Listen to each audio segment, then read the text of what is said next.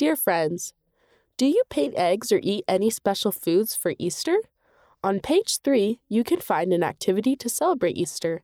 It can help you and your family remember the day Jesus Christ rose from the dead. He has saved us all from death and made it so that we can repent. That's why we call him our Savior. Happy Easter, the friend.